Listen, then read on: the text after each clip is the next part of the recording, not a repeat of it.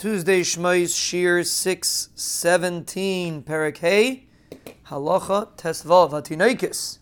Young children Kairin Lifnei Rabban Laraner, they're allowed to read in front of their Rebbe Laraner Pnei Rav Mishamran, because the Rebbe is guarding them.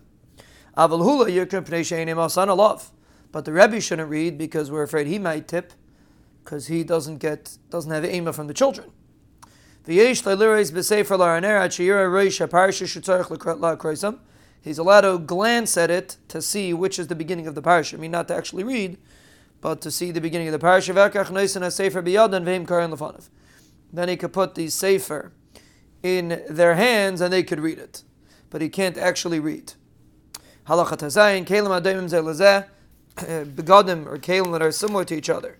You can only differentiate if you look very well.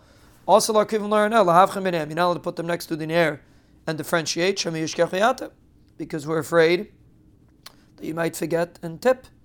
A shamish that doesn't have a set position,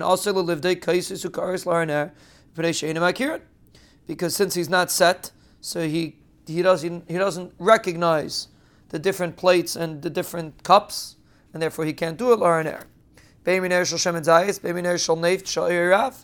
Whether it's a shemen zayis ner, or a kerosene lamp, which has a lot of oil, it's aser.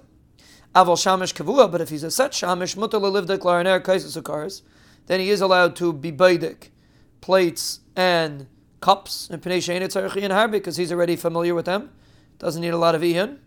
V'mayir ner shel shemen zayis ein mayir lelivdik, but if it's a ner of shemen zayis, you don't tell him l'chatchila to be baidik av b'shum mutar gzer shemi yistapik imen, and we're afraid he might end up using it. The Rambam adds an interesting chiddush that we're afraid he might end up taking some of the shemen zayis. So therefore, even though technically it should be mutter, but we're afraid that he might end up using it, and therefore Chazal asked him to do this by a ner of shemen zayis.